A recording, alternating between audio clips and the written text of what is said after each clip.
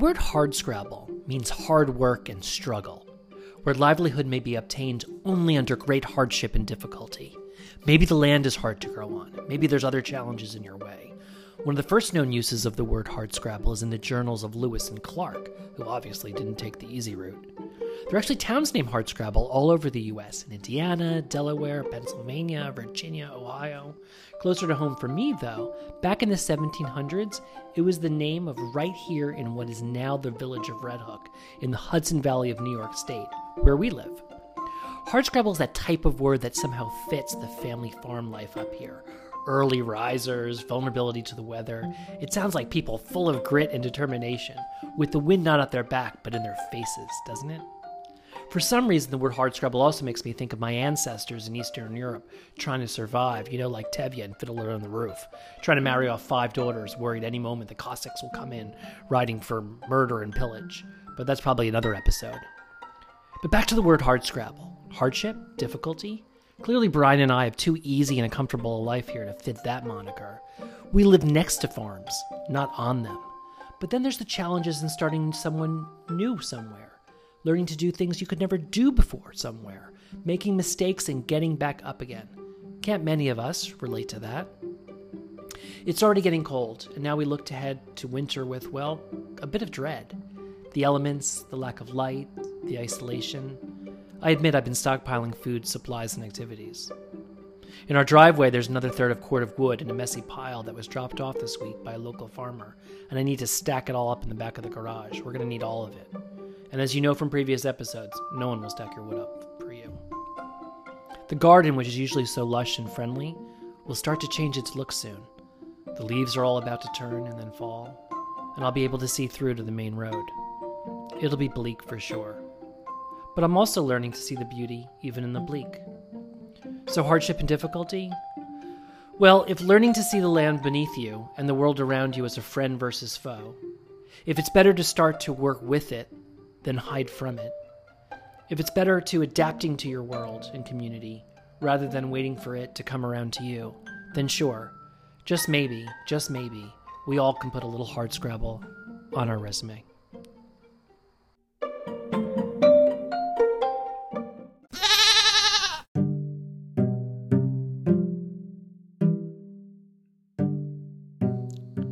I'm Matt Zucker, and this is Cidiot, learning to live and love life in the Hudson Valley. This past Saturday, we celebrated 45 years of Hardscrabble Day, which celebrates not just the village of Red Hook, but this area of Northern Dutchess. Of course, this year was a little different. Some of it was online with video greetings, including from Cidiot, and tours of local farms. And some of it was in person, with the reverse village parade, which I actually did drive around to various stops to see old classic cars and displays around town. It was cool. But why should I tell you all about this? Better you hear directly from Elizabeth Harmon, Executive Director of Historic Red Hook, who also helped organize the day. Historic Red Hook actually has its headquarters right in the Elmendorf Inn, an amazing building preserved right along the Albany Post Road.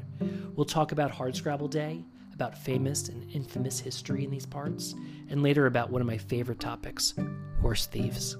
My first question, though, is about Historic Red Hook and organizations like it.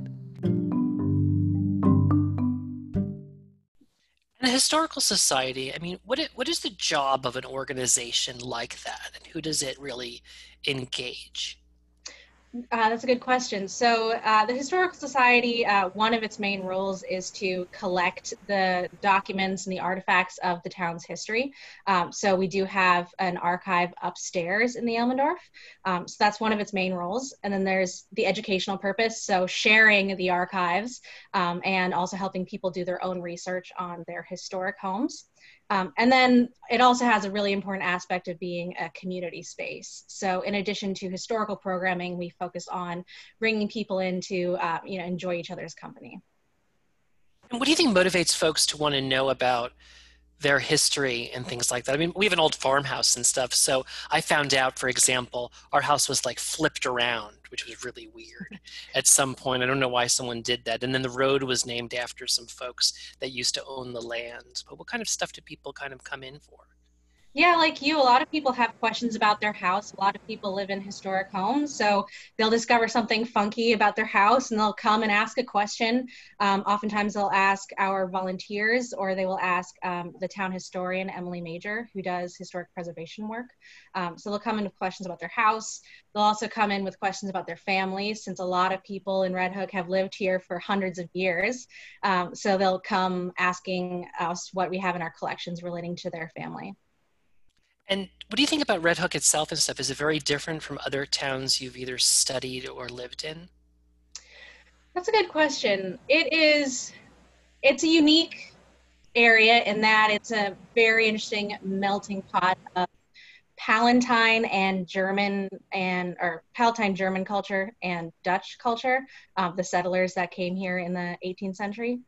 So there's that unique aspect, and then we've just got a really great record of town history. So I'm not necessarily, we aren't exactly unique in that, but we have just such a great collection of town history.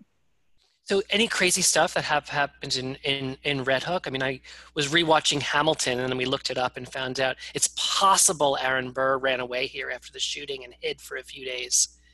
There are certainly a lot of fun stories that have been told many times here in Red Hook that we are part of our kind of historical memory of the area. So there's the story about Aaron Burr hiding at Maysland, potentially. That's one famous story. There is a famous story about General Israel Putnam from the Revolutionary War staying in the Thomas House, which is an old brick tavern here in Upper Red Hook. So these are sort of things that have been passed down over the years through historic memory. And our job at Historic Red Hook is to reevaluate the source material and figure out the truth in our larger mythology.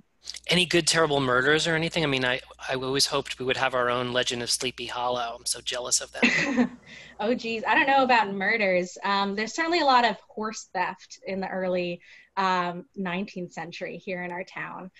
We actually have today, there's still a society for the detection and apprehension of horse thieves that is alive and well. They meet once a year to have speeches and gather around a meal. But it does actually come from this early 19th century society that was founded to make sure that people who lost their horses or their horses were stolen could have someone to go to complain to, and hopefully fix the problem. Yeah, I heard about this society from Juliet at Equus store, and she actually sells the T-shirts, so I bought one of them. I love this society. I really want to go to that dinner. Yes, me too. I haven't been, and I would love to go.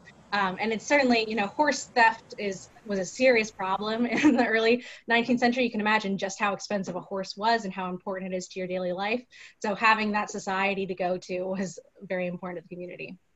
And what about Hardscrabble? I mean, Hardscrabble Day was just this past weekend, and you were a big sponsor and kind of facilitator of that event. But where does the word Hardscrabble come from? It's such a cool, gritty name. It is, yeah. It's so the word hard scrabble, it means hard work and struggle. So it was used to describe the small intersection where of the village of what became the village of Red Hook. So originally, the village of Red Hook was actually where Upper Red Hook is today, until it then was transferred down to where the village of Red Hook is today. So the village of Red Hook was initially just this place where small farmers were scraping together an agricultural living, doing the best they can. So that's where you get the idea of a hard scrabble life. And then this term was used in 1975, I believe, to have the first hard scrabble day. Now, Hardscrabble Day in 1975 was actually a recognition of Egbert Benson's 250th birthday. Oh. So, yes, and you might ask me, who is Egbert Benson? Who is he? Yeah, so he was an influential Red Hook resident in the 18th century, and he was he served as New York's first attorney general, but he also went on to found the New York Historical Society. So he was kind of held up as this Revolutionary War figure in the town of Red Hook for a while. And there was an earlier society that was the precursor to Historic Red Hook, named it was the Egbert Benson Historical Society. So Egbert Benson's birthday, the 250th birthday, was a really big idea in 1975 when the nation was celebrating its bicentennial. So Red Hook was commemorating that by celebrating this first Hardscrabble Day on his birthday in June. So this year was like the 45th Hardscrabble Day? Yep, it would be 45 years. So since 1975, the festival has really shifted from this Revolutionary War bicentennial celebration to a more general agricultural festival that's usually celebrated in the fall. And over the years, we've seen a lot of things come and go. So you've seen there's traditionally the parade. There at one point they did offered hot air balloons and helicopter rides. That was in the 90s. The festival kind of reached its peak. And then in the early 2000s, the Hardscrabble Community Association formed to kind of make sure that this festival continued. And from then they started bringing in these large musical acts that would happen in the middle of the village. So tell me about the event this year. It was really different. I went to a couple of different activities. It was very different. So back in April, we started planning this event, the Hardscrabble celebration, since because of COVID, we couldn't actually come together in the village physically. So a couple of different organizations came together to figure out what could we do to have a celebration regardless. So we had the Hardscrabble Community Association, the Village of Red Hook, the Red Hook Public Library, and the Red Hook Community Center. And the historic Red Hook, we all came together to brainstorm.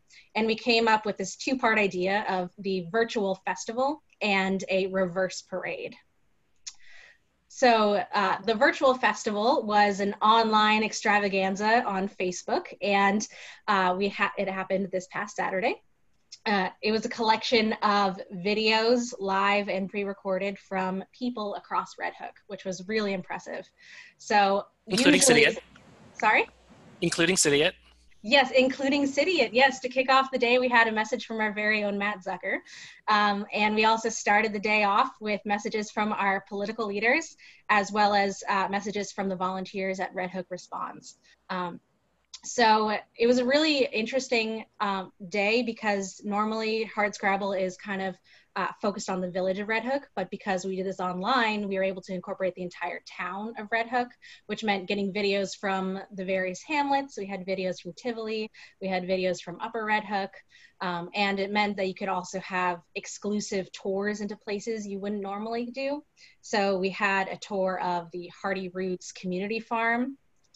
There was my favorite was a tour of the Pitcher Lane Farmstead. Yes, I like that one. That was great. Yes, it's a gorgeous tour of this farmstead that's been renovated for the past 3 years.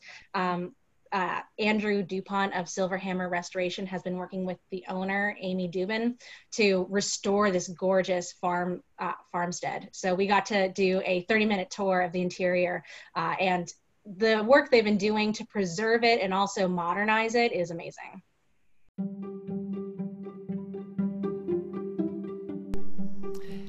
Hey Sidiats, I'm so lucky because this episode is sponsored by Prime Print Shop in Poughkeepsie. They can copy, print, and scan nearly anything from house plans, property surveys, and planning board submissions to banners, business cards, yard signs, and more. Visit primeprintshop.com and mention secret code Sidiat to get 20% off your first order. Tell me about Historic Red Hook and where did it come from? So Historic Red Hook was founded in 2013 as a merger of the Friends of the Elmendorf and the Egbert Benson Historical Society. So it was these two different historical organizations that came together. And we are located out of the Elmendorf Inn, which is an 18th century inn. And this building was actually saved in the 1970s from demolition. It was actually going to be pulled down and turned into a Grand Union parking lot, which would have been devastating. So in the 1970s, the community of Red Hook really came together to preserve this building. We actually have a great collection of letters from fourth graders who wrote to the Grand Union telling them not to tear down this iconic building. So with their help and the help of the community, the Friends of the Elmendorf were able to purchase the Elmendorf in the 70s. And since then, the building was renovated, restored back to its late 18th century and 19th century glory. And today we have it as our primary location. Yeah, I love the building. It's so beautiful. I've gone to events there, and I like how it's right on what I guess was the Old Post Road between New York City and Albany. So you could just feel like it was in an important place about 100 or 110 miles north of New York. Exactly, because traditionally, going from New York City to Albany, you would travel in a stagecoach along the Post Road. It'd take about 3 days to do this journey, so you'd stop along the way at prominent spots. Most people knew the best places to stop, and the Elmendorf Inn would be right along that road. It'd be a perfect place for you to stop to spend the night. And what should a non-historian know about history? What should a non-historian know about history? Well, history is for everyone, I would say. It's not just the purview of old people studying dusty books. There's lots of different ways to get involved. So from, the soup nights we traditionally have at the Elmendorf to lectures on more specific elements of history, there really is a broad range for everybody. That was funny. I love it. And you're also married to a historian. I am. Yes, I'm married to the Dutchess County historian, Will Tatum. So do you guys just have crazy conversations at dinner about different revolutionary battles and who stole the silverware? Oh, yes. We're constantly, that's all we talk about is history. We do have plenty of great conversations about history, though, especially since we're renovating our own historic house. So we have lots of our own questions about our hamlet and our house.